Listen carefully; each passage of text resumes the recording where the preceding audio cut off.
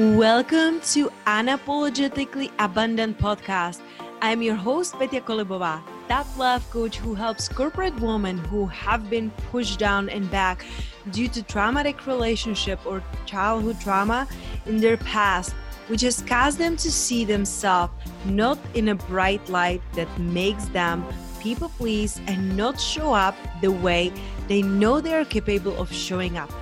My mission is to help women who are on the path to heal from their past wounds move through their limiting beliefs and internal blocks so they can guide other women through online coaching, which is that deep down what they are feeling they really want to do instead of sitting in their corporate job.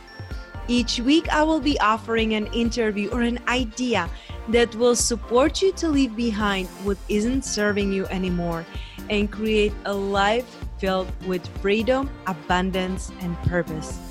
No more hiding, no more waiting.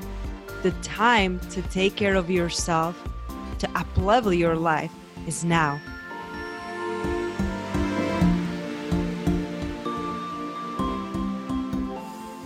Hello, beautiful soul. Welcome to another short episode of Unapologetically Abundant Podcast. I am your host, Petya Kolibova, and we are going to be talking about on how to be unapologetic. I don't think it's going to surprise you here on this podcast, but I hear it so often. I'm getting so many DMs and messages, which I'm so thankful for, on my Instagram and my email, where you're telling me how thankful you are that I am, staying true to myself, that I'm standing up strong, and that you're feeling so much pressure from your coworkers and job and your friends and family through what is happening in the world, being pressured and not being true who you can say what, and how can you be true to your values when the world is going south right now. So today we're going to be talking about how to stay true to who you really are. Because the thing is, with everything that is happening in the world, people on the right think they're right. People on the left think they're right, that they have their own reasoning. And the truth is that each and every one of us came with a different purpose. Every time that I'm looking at people and I don't understand why they're doing things that they are doing, maybe they're harmful, maybe they're not, for me, in my eyes, the best thing that they can do for themselves, for their body, for their future, for their finances.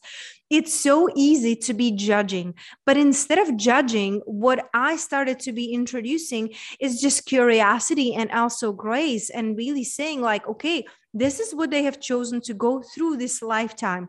Who am I to tell them to do otherwise? Who am I? I'm not a God. Even though if you would see and hear our conversations with my husband, we always say that we are a piece of God embodied here in a human version. However, I am not the one who can see it all. I didn't came here to judge people or tell them what to do. I came here to live my purpose. And if by me living my purpose, I can inspire others, great. But I don't need that. You came here to be you. And as long as you are going to be just putting your head down and being just quiet and really like dimming your light, you're not living in a purpose. You will feel disconnected from the source, from the universe, from yourself. You are going to feel miserable, and there will be like glimpses of light that you are feeling good. What I wish for you, though, that it's the other way around, that you are living in joy and freedom and light. And there could be a glimpses of pain, like pain in this lifetime. It's inevitable. You will get hurt. You will lose people that you love. But the suffering is optional. You don't have to be choosing to suffer. You get to learn how to choose what is true for you. For example, like when you know who you are, when you know what you stand for, then you don't have to be wasting your energy on proving yourself. For example, Now I'm a non-smoker. I used to smoke when I was younger, and I'm a non-smoker. So if somebody comes to me and offers me cigarette, I don't have to think about it. I don't have to like, should I? I don't know. And there's just so much mental and physical energy that is going through that I am releasing and just like losing, because I have to be thinking about it. But if you ask me now, I'm like, no, I don't smoke. Or if I go to the restaurant and they're like, hey, do you want a steak? I'm like, no, I don't eat meat. I'm vegan, So it's not about putting labels like I'm smoker and non-smoker and I'm carnivore and I'm a vegan.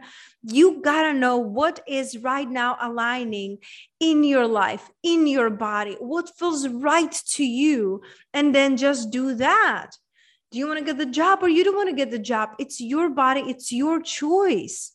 Right? So all of this, when we take away the pressure and when we tell our people, hey, I love you, and this is what I'm choosing for me, choose what's the best for you, that's where we'll create a peace instead of judging and showing up fingers on one another. You get to stay true to yourself. And when you know these answers, once you decide what is true for you, then you can live by it and embody it. So today I'm asking you, how can you embody more of you? How can you stay true to yourself? And what are some relationships and places and things that you get to renegotiate so you can stay in your truth? And remember, I love you, I see you, and I receive you.